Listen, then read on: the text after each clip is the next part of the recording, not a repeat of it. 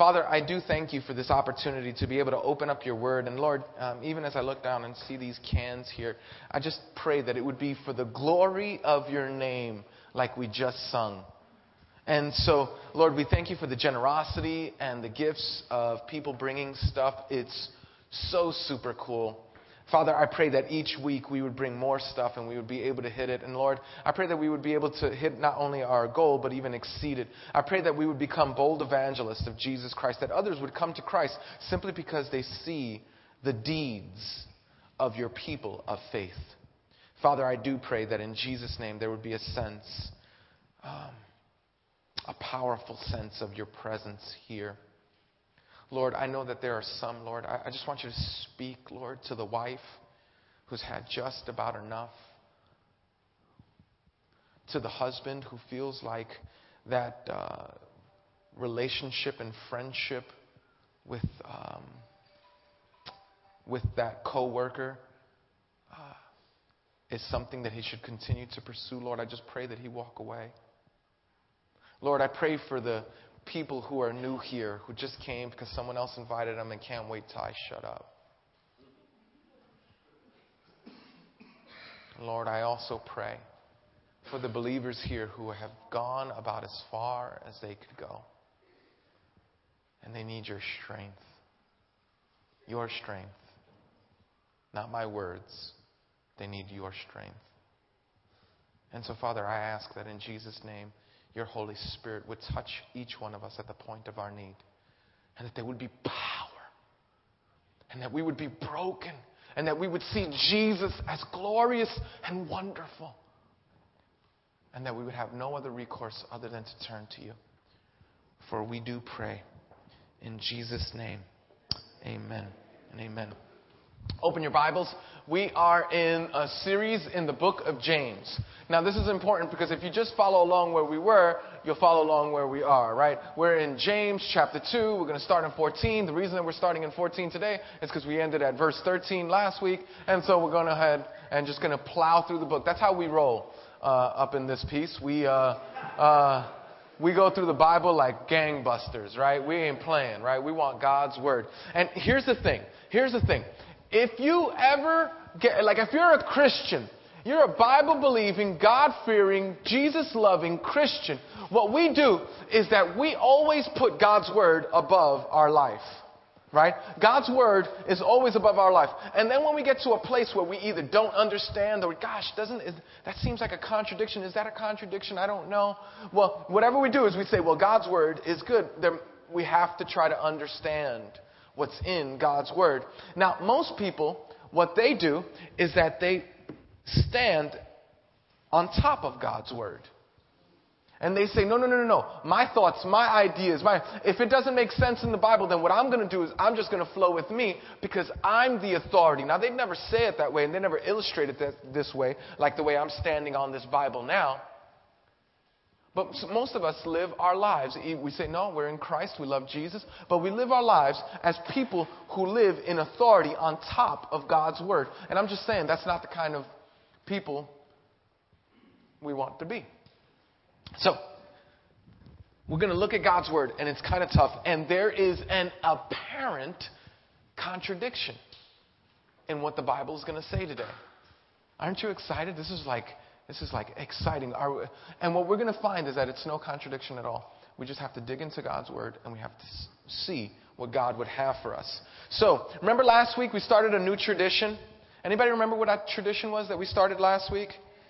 Yeah, we're gonna, right? Because when the president walks in the room, right, everybody stands in reverence to the office. So when we read God's word today, we're going to stand. So won't you stand with me? Don't worry, you're gonna be sitting for a while, so you'll work off that turkey in your standing.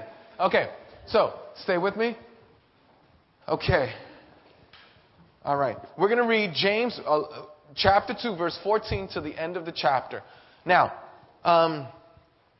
I want everybody to read verse 14 with me and verse 26 with me. And then I'll just read everything in between.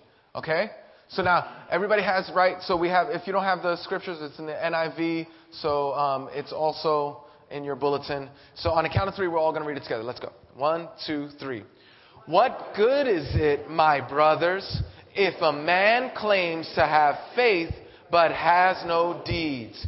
Can such faith save him? Thank you. Suppose a brother or one of you says to him, "Go, I wish you well, keep warm and well fed," but does nothing about his physical needs. What good is it?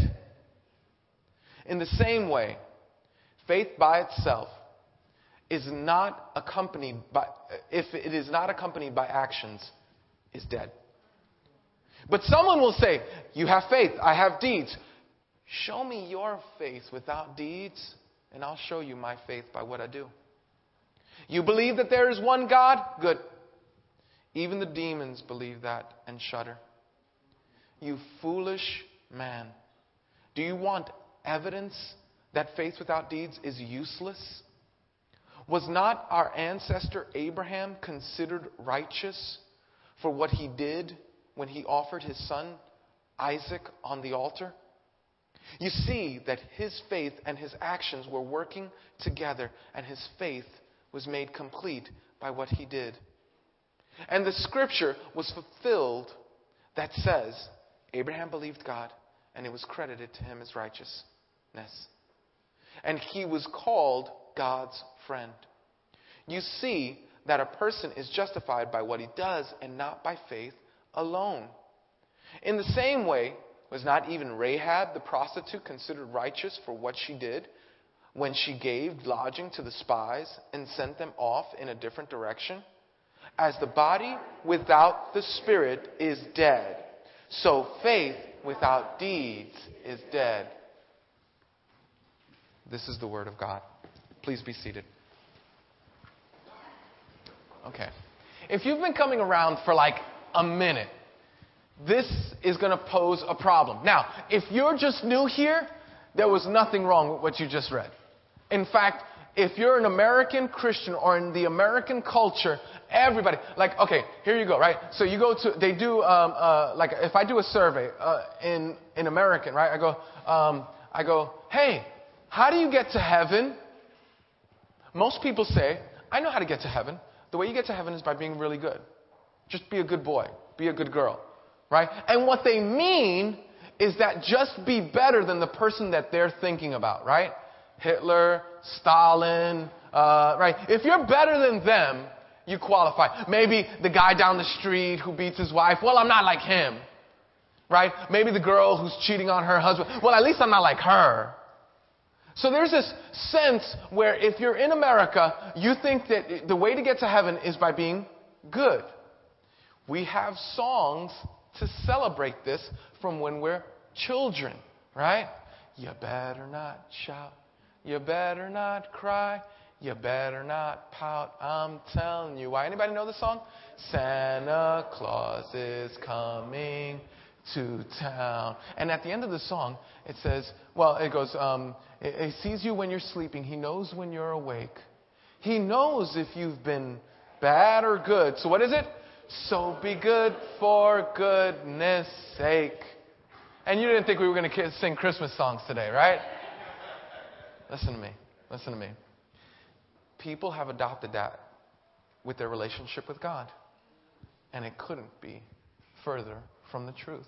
If you've been coming around, you've been hearing me preach over and over and over again. You can do nothing to earn your salvation. You can do nothing to keep your salvation. Salvation is the work of God. And you, by trying to add to that, are insulting God. But then we read the scripture that we just read 5 seconds ago, and we go, I don't know. What is that about? Well, we're going to take good care to look at this scripture. Some people think, now, I do funerals, right? I've probably been to more funerals this year than you will be in your entire life.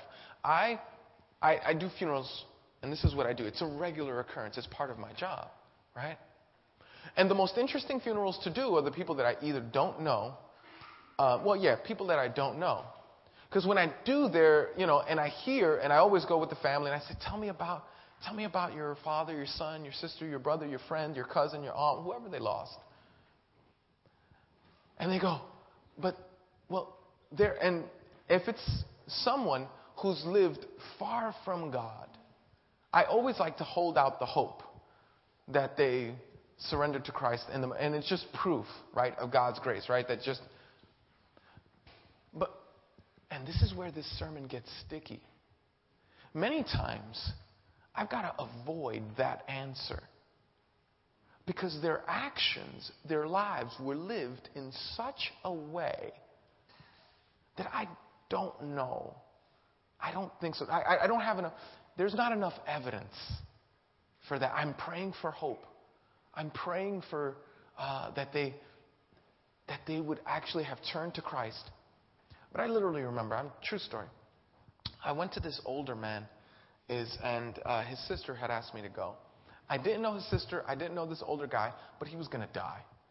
And eternity is a long time, and we really do. And this is funky for you if you're new to church, right? Like, oh man, this is exactly what I wanted to talk about, heaven and hell. And I was like, yeah, I'm going to give you what you want. So you're welcome. So his sister was concerned. She said, won't you come? And so I said, hey. And my broken Spanish, because it was a Spanish speaking, and I'm a broken Spanish kind of guy, right? So in my broken Spanish, I came up to him and I said, hey, your sister invited me and I wanted to talk to you about. He goes, no, just go away with that. Now this guy's like a couple of days away from death. Go away with. I don't want anything to do with that. Just get away from me. I was like, are you sure? Because we could talk about this. No, I don't want. Oh, just leave me alone. Okay.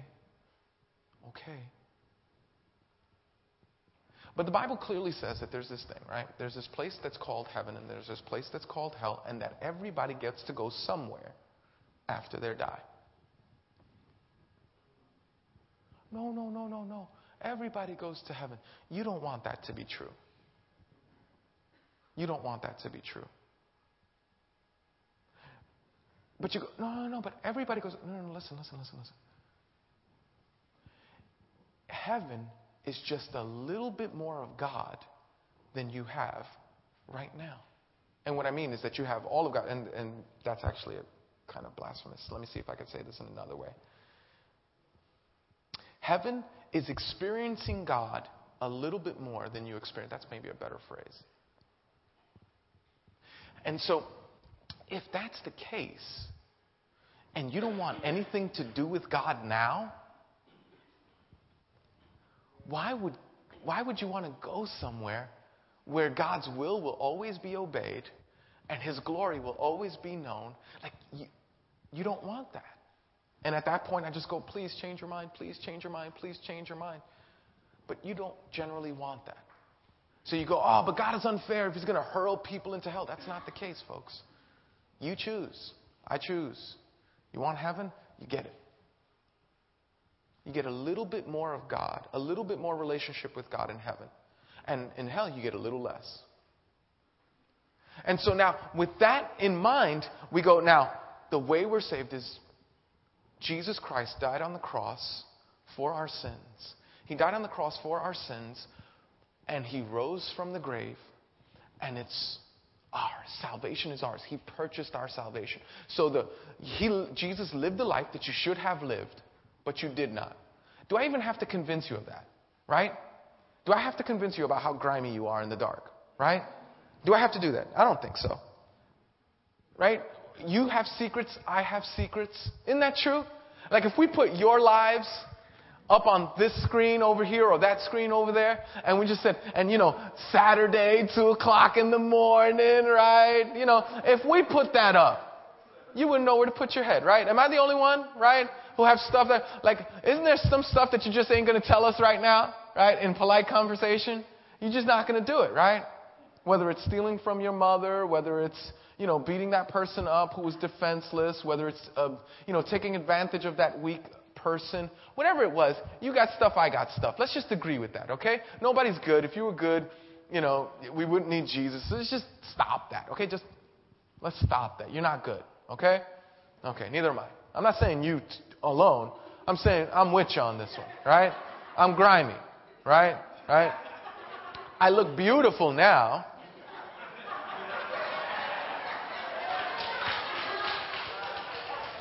But you know and I know that in the dark moments of my life, I'm more grimy than all of you. That's just the way. I'm the chief of sinners here. You haven't outsinned me. I'm the worst one in the room. But this is why the grace thing is so important. This is why the grace thing is so important. And you go, even if you're here and you go, you know what? I just don't believe in right and wrong. I don't believe in true and false. I believe that there just is. And that there's no need for a philosophy that says that evil is evil and good is good. Listen, you don't want your spouse to believe that. Isn't that true? Right? You want to believe that, right? But you don't want your spouse to come home. Oh, so what did you do today? Oh, I had sex with Steve at work. Really? What are you saying? Yeah, it's just, it's like having, I had coffee. I came into work on time. I had sex with Steve. I made sure that I put the mail in the thing, right? See, you and I both know that coming into work on time, there's a moral difference, right? Between getting the mail at the post office and sleeping with Steve, right? Like, even if you don't want to believe that there's a moral code, you want your spouse to believe that there's a moral code, right? Are you following? Are you tracking with me? Does that make sense? Sure. So we're all grimy. I'm glad you agree with that. And so we're all grimy, and we need to look to Christ for salvation, right? Now, I'm a one-trick pony. You come in here, and that's all I got. I mean, that's it. That's every sermon, right? We're grimy. We need Jesus, not only for salvation, but we need him day to day for life. There's nothing that you can do to earn that. And we've said that over and over again. Some people think that if they just do deeds, that they'll be all right. And others people, and you don't want to meet these people, who go, no, it's just faith. All I have to do is just do faith. Because you don't want that. You don't want that. You want something different. You want what the Bible says. Now, let me try to illustrate this way. Have you ever had a person who told you that they love you and then they broke your heart? And that was a deep, right? I just quote scripture and you're like, okay, yeah, that's fine. And like, broke my heart. I'm thinking of him now. Dirty Ryan sitting right next to me. Right? But we've all experienced that, right? I'll love you forever. And then before the end of the year, they're gone, right? Or, I'll never do anything to break your heart. And then they go ahead and break your heart. What kind of love is that? That's a love that's not love, isn't it? Again, listen, I want you to focus in on me. I know that, it's like, you could be distracted by the things in your mind, but I want you, what kind of love is that? Well, it's no love at all. Because we could all agree that if you say that you love me, that there is some natural outflow of that statement, of that belief system. If my wife says that she loves me, it wouldn't be shocking for you to hear that she ironed these pants. That's an act of love. That's a precious act of love. It wouldn't be shocking for you to hear that I provide a home and finances for her. That's not shocking, right? Because love does that, right? You ain't taking care of my kids, right? But you're taking care of yours, right? Because love does that. Let's look at something else. Let me put it another way. If your kids say, "Pa, Ma, I'll obey you forever," I wonder why you're laughing. Of course they're going to do that. They're NBT kids. All right, so you have that, right? And so they go, I'm going to obey you. I'm going to obey everything forever. And then they hide the report card that you're supposed to sign because they, right? They deceive you. And then they go, I'm going to take out the trash. And then they don't take out the trash. Now, let me ask you something. What kind of obedience is that? Well, it's no obedience at all, is it? That kind of obedience, we would say, and it's not because of what they say. It's not even because of what they believe. They might very well believe that I'll love you forever and I'll never break your heart. That might be a deep conviction. Like if you put them on the rack and you said, we'll kill you, torture you, if you don't renounce your love for your spouse, right? Like, I'll never renounce my love for my spouse, right? And so, so it might be a deep core conviction. But alas, if they do things that contradict their beliefs and their words, then what good is it? Listen to me. And I'm treading on really sensitive ground here, so let me see if I could say this well. If you say, I believe in Jesus, you say, I have faith in Christ, I believe in God, and then your life is lived like a practical atheist. What I mean by that is that you make decisions without God. God is never a part of the equation of your future or hopes and dreams. You have no real dependence on God. You don't depend on God. You don't seek Him for wisdom. You don't rely on Him. You don't give Him thanks. I'd ask you the same question. What good is that faith? See, a love that doesn't live in love is a useless love, right? We call that hate. An obedience that is a disobedient obedience, we don't call that obedience, we call that disobedience, insubordination. A faith that is not rooted and centered in Christ being lived out both in my home, in my profession, with my family, in my life, in the decisions that I make, in the future hope that I have, we would call that a useless faith. And this is where James gets on the bus. Because James is saying, he points to the right. James gets so specific with this. He has 3 kinds of faith. He calls them that. So I want you to look at this verse, and it's pretty powerful. But now we're going to get to the contradiction. We're going to get to that contradiction in a few minutes, okay? All right, so here we go. James 14. What good is it, my brothers, if a man claims to have faith but has no deeds? Can such a faith save him? Listen to me. Listen to me. If a man says, I have faith, but his life contradicts that statement, just like, and ladies, man, listen to me. If the dude says, I love you, if he says, I love you,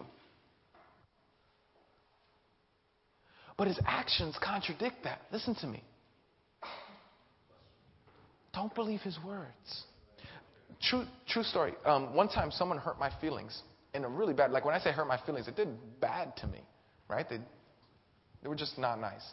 And I remember I was talking to Pastor Raymond about this.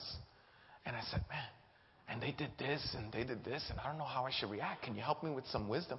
He said, well, you should probably stay away from them. He goes, no, but I love them. And I said this, no, but I love them. I want to help them. I want to, serve them. And he said something that I don't think I'll ever forget. He said, Edwin, when someone shows you who they are, believe them. Isn't that good? Right?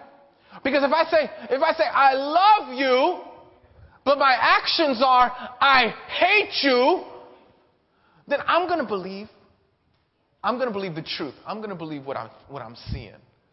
Now, it might very well be that in your heart, you listen to Luther, right? And it's like a chair is still a chair, even when there's no one sitting there. Or you might, I don't know. I was thinking of something more contemporary for you young people. I don't got anything. Like caught up, whatever. That was like 3 years ago. So I don't know. And I'm sure that song has nothing to do with true love. I think it's about going outside your relationship. But my point is, come back. My point is that believe them. And watch this. When you show God, He believes you. He takes your word for it. He believes that if your actions are divorced from what your words say, from what your creed is, from what your beliefs are, he goes, I believe you. Okay, let's get back in. What good is it, my brother, if a man claims to have faith but has no deeds? Can such a faith save him? Now, James actually asked the question in the negative. So the answer to this is no. It's suggested that it's no. Suppose a brother, here's the illustration. Suppose a brother or sister is without clothes and daily food. Now, this doesn't mean like, every person who asks you for money on the street for, for clothes or food or anything like that. This is a brother, a person in the faith, a person who you connect with. Now, of course, I think that we're doing benevolence for people, that 200,000 cans worth of benevolence for people and feeding them and clothing them. So we do this as a church. But what James is specifically talking about is in the faithful of believers where people are connecting with one another and there's a regular relationship involved. Suppose a brother or sister is without clothes and daily food. If one of you says to him, go, I wish you well, keep warm and well fed, but does nothing about his physical needs, what good is it? What good is it? Answer, not good at all. In the same way, faith by itself, if it is not accompanied by actions, it's a corpse. It's dead. Everybody goes, so most people go, I'll do deeds. I'll be a good person. Now, here's what James is not saying. James is not saying, be a good little boy, be a good little girl. If you just be a good little boy, would you just stop, doing those drugs? Would you just stop being nicer to your spouse? Would you just stop stealing from work? Would you just stop sleeping around with everybody? It's all deeds, right? And go, oh, God is going to like me because I'm all deeds. James would say, you're headed for hell. That's not what he's saying here. He's saying about something different. And then there's another group of people who go, oh, yeah, I believe. Ooh, Lord, I believe. Oh, my goodness. I believe. Ooh, know the words to the songs. Speak the Christian lingo. Do the whole Christianese. I eat my Christian cookies and talk my Christianese and wear my Christian clothing. I'm all about, faith. And James is saying, corpse, dead, useless, worthless. If it has no actions to prove it, not to create it, to prove it. I will love you forever gets proved by loving you forever. I will be faithful forever. Doesn't get created here. It gets proved here. Am I making sense here? Right? I will be faithful forever. Gets proved in coming back home and not sleeping with Steve. Doesn't that make sense? I will obey you, Mom and Dad. Is proved by your obedience. I love Jesus is proved by your obedience to Jesus. But someone will say, you have faith, I have deeds. Show me your faith without deeds. Show me your faith without the proof. Show me your words without actions. But show me your faith without deeds, and I will show you my faith by what I do. No. We're not saying I'm not creating my faith by what I do. Everybody understand this? Who saves you? Jesus. Right. Who died for your sin? Jesus. Who will carry you home to heaven? Jesus. Who will help you to make right choices? Jesus. Who will give you a desire to follow Jesus? He will give you the strength to follow Jesus. You don't sound convinced. Who will give you the strength to follow Jesus?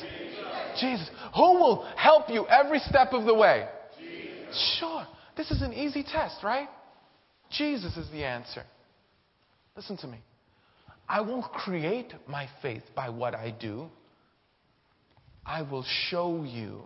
I will prove my faith by what I do.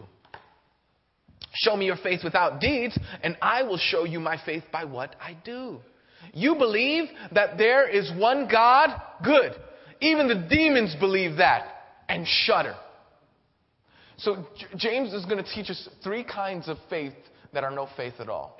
The first one is demonic faith. See? Did you see it right there? Good. Even the demon, verse 19. You believe that there is one God? Good. Even the demons believe that and shudder. See, James is speaking about a demonic faith that says, yeah, God is real. Sure. Who doesn't believe in God? Yeah, God is true. Sure. Who doesn't? Ooh, God is awesome. Maybe Easter, maybe, And says, you know what kind of faith he calls that? Demonic. The demons believe that. It's useless. It's worthless. He shows us a different kind of faith. You foolish man. Do you want evidence that faith without deeds is useless? So there's a foolish faith and there's a useless faith. There's a demonic faith, there's a useless faith, and there's a foolish faith. Let me tell you what that looks like practically in your life. You come to church, and I pray that from this platform, you would receive instruction from God's Word that would change the way you view your spouse, change the way you view your life, change the way... I pray that it would change that. But more than anything else, and I want life transformation. I live for life transformation, but listen to me. That you would glorify God by your actions, your hopes, your dreams, your desires, and your decisions. That at the end of my life, people would say, at your tombstone, people would say, glory to God. Glory. Not your glory. Not my fame. Not your fame. Glory to God. Wow.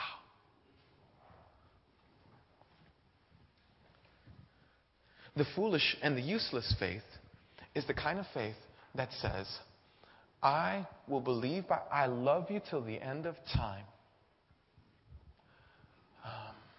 I'm sorry, I have to leave because I found someone better. It's useless. That love is meaningless. The obedience that says, I'll obey every word you say, and then disobeys, it's useless. It's meaningless. The faith that says, Jesus, you're Lord. And then he comes around and he's as cute. Right? She comes around and she's just as beautiful as you've ever seen. And he comes around and he's driving a really nice car. And then you find yourself off in a corner. And here's the choice. The choice is, am I going to bow to Jesus and say no to the boy or the girl? Or am I going to bow to the boy and say no to Jesus? See, but I'm a Christian. God will forgive me. Are you kidding me? I have a suspicion that my wife would forgive me. I certainly would forgive my wife. I hope she never tests that statement. Don't get me wrong. But if my wife goes outside of the relationship, she's the one that God gave me.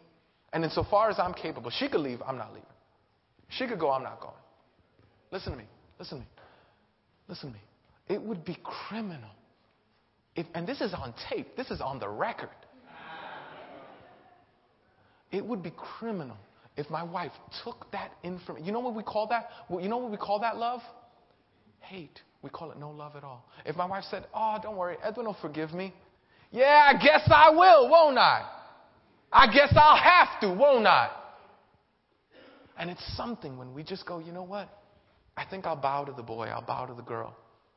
God will forgive me. Yeah, I guess I will, won't I? It's a terrible way to have a relationship. Not something that you want to build on. And right now, I know that I'm just made half of us really, really super uncomfortable.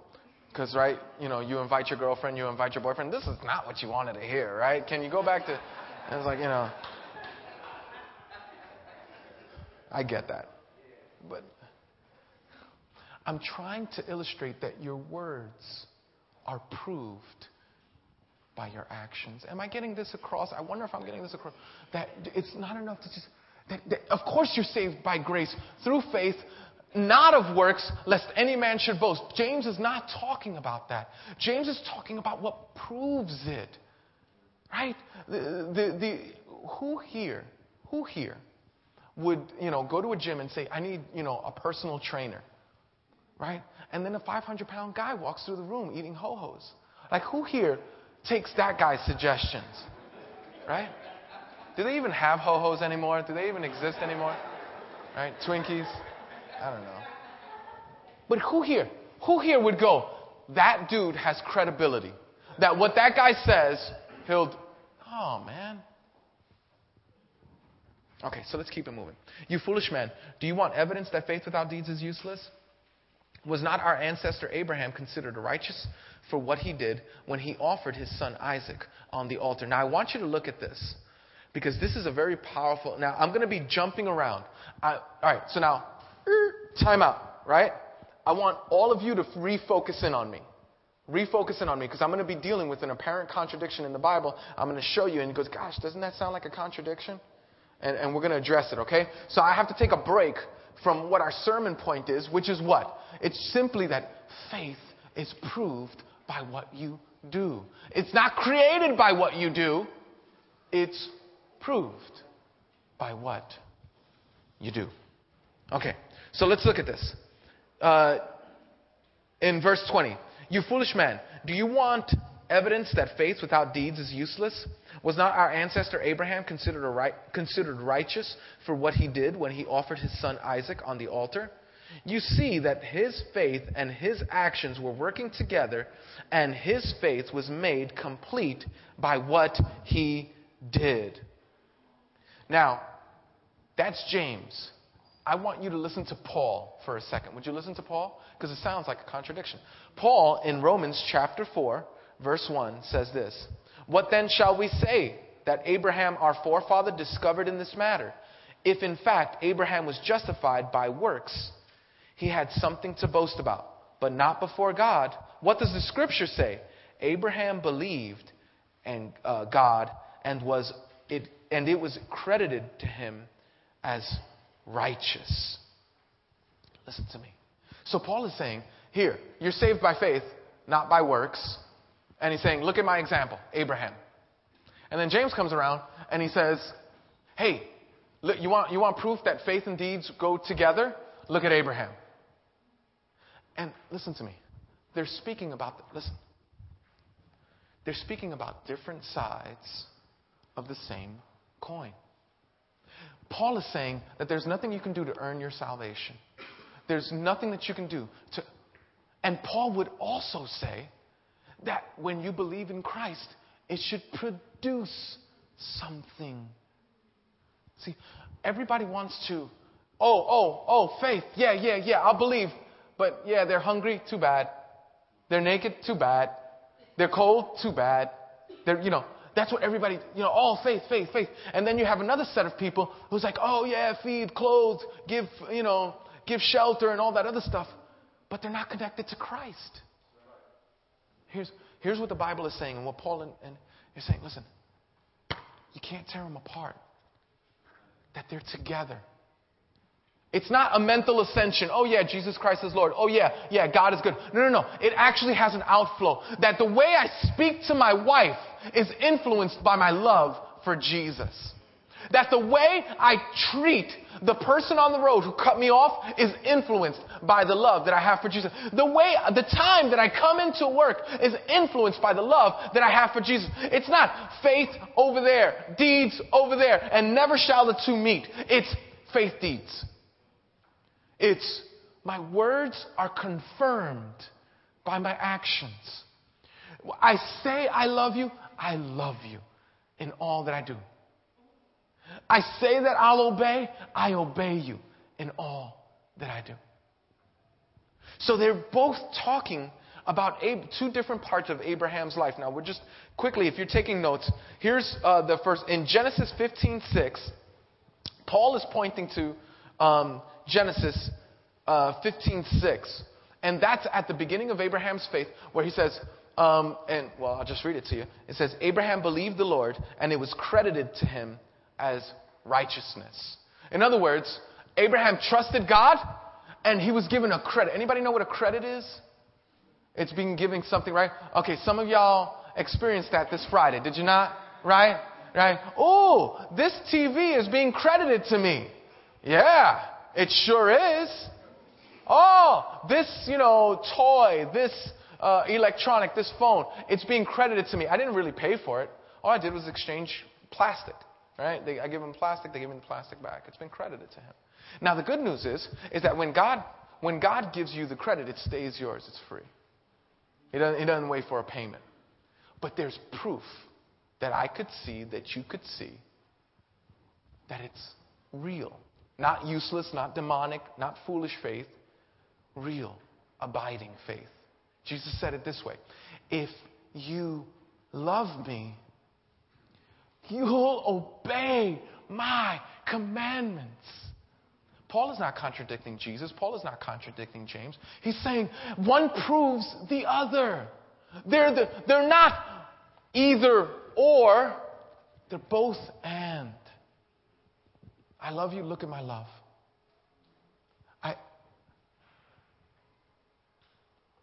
I want to be with you. Look at my being with you. I want to bless you. Look at my blessing you. You don't, listen. You don't believe that I love you? Just look at the last week. Like when you can say that there's an integrity about what you do, there's a deeds and a words that are being matched together.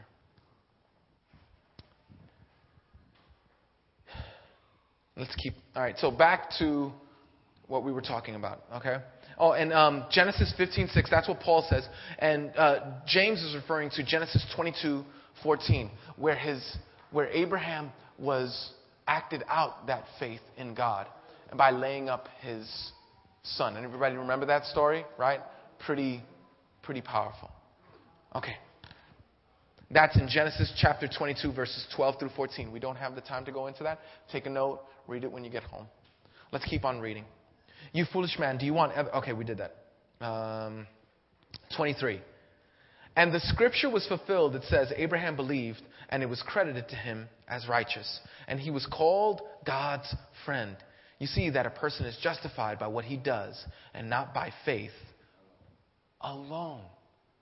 There's a proof. There's a statement. There's a proof.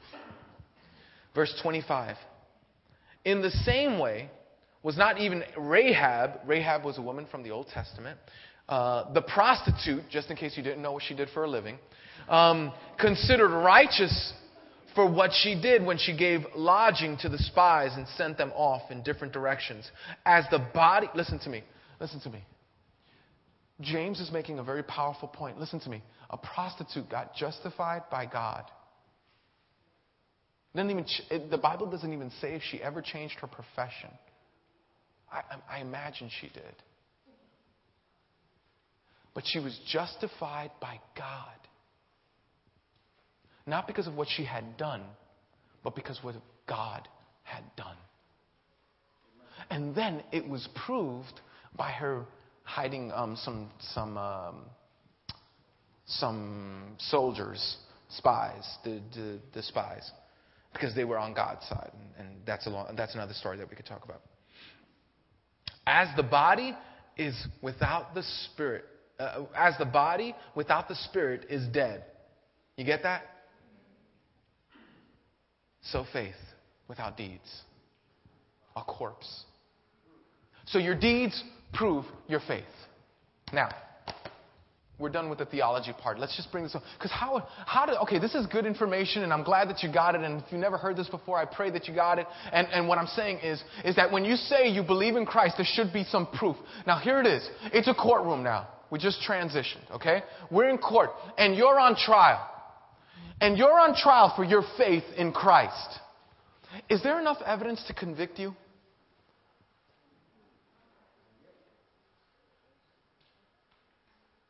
Like you're on trial, and the accusation is this guy, he's a believer in Christ. Exhibit A, well, we really don't have Exhibit A.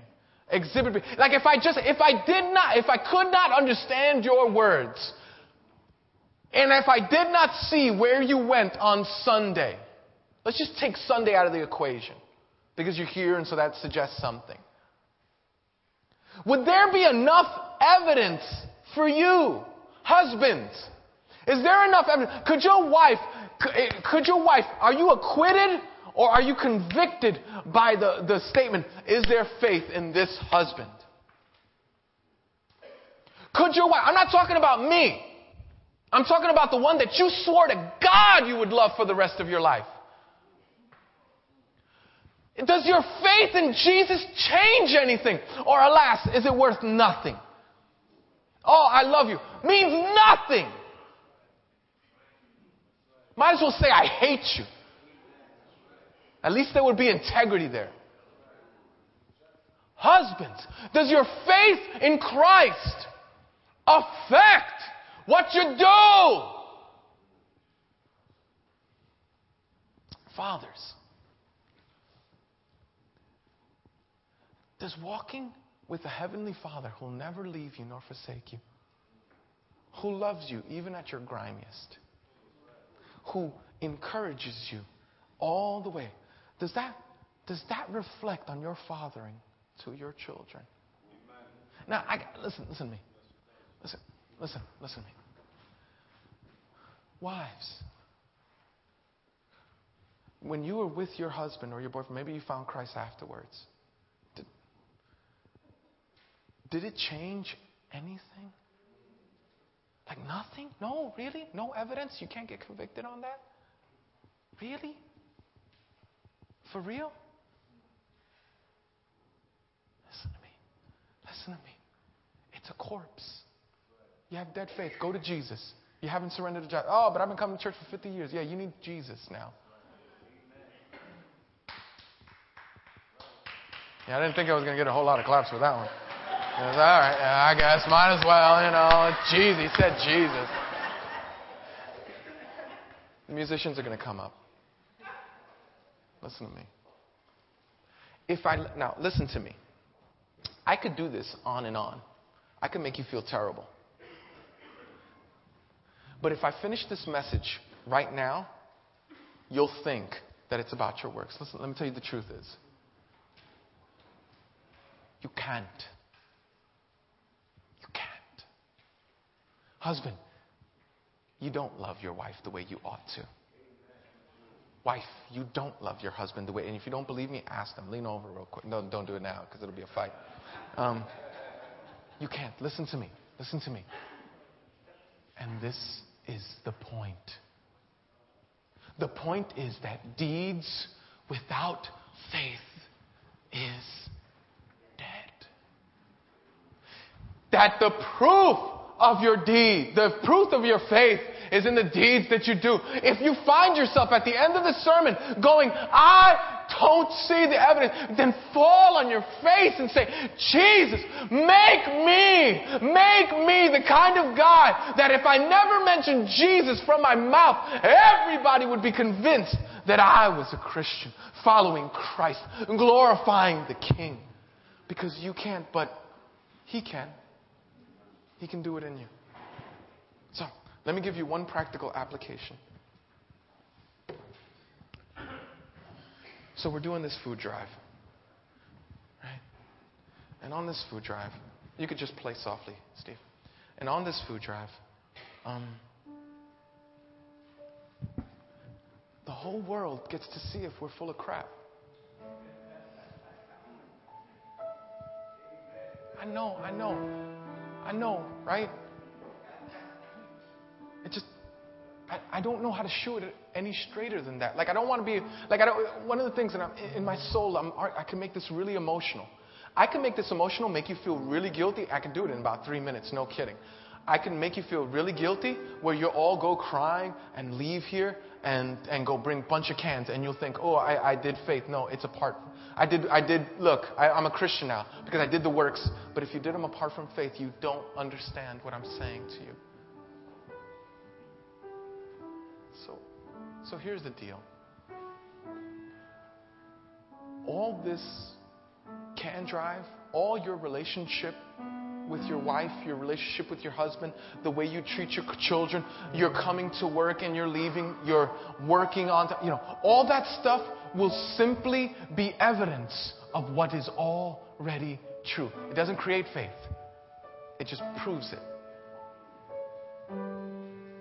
Does that make sense?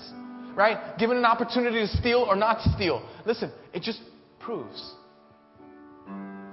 Now, I'm not saying that every time you sin, oh no, it proves that I'm not. No, listen, that's not what I'm saying. And if you've been around here more than a week, you understand that that's not at all what I'm saying. You're misunderstanding what I'm saying. What I am saying is that a habitual life of faith will be proved. So, you don't bring a can.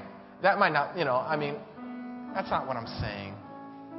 I'm just saying that your life is proved. What you believe is proved. So here, I want your faith to work.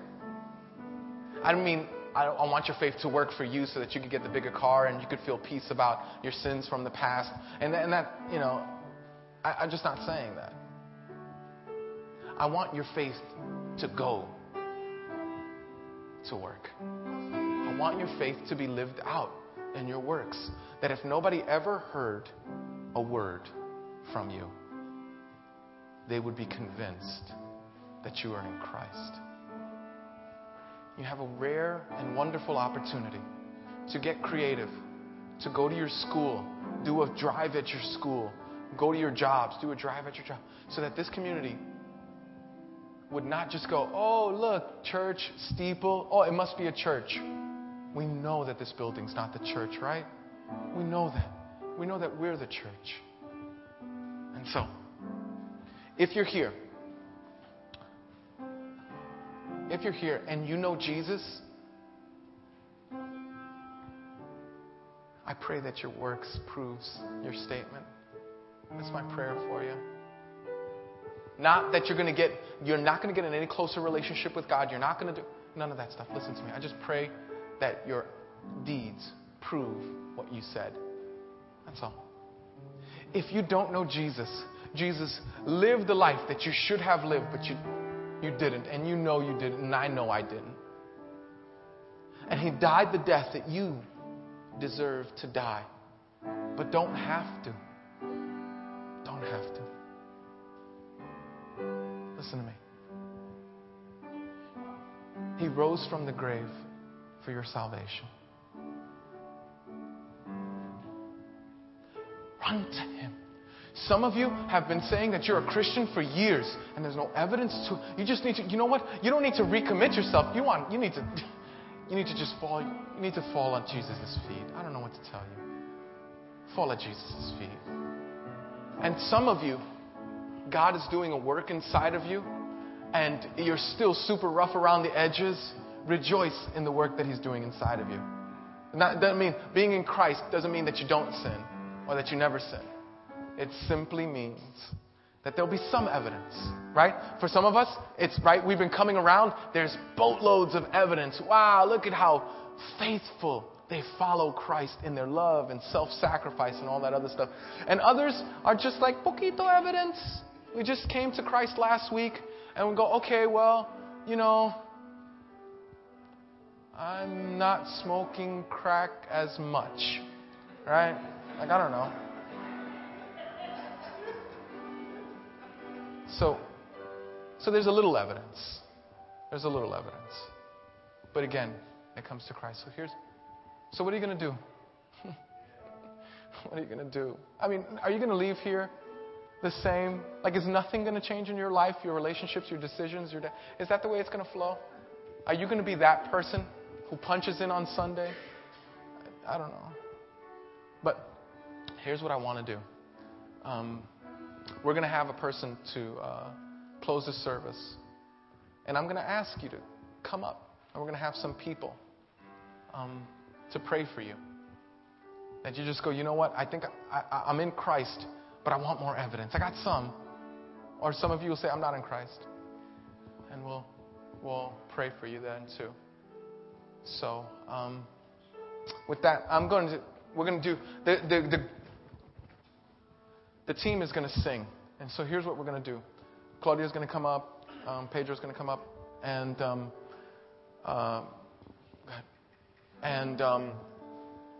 we're going to pray for you.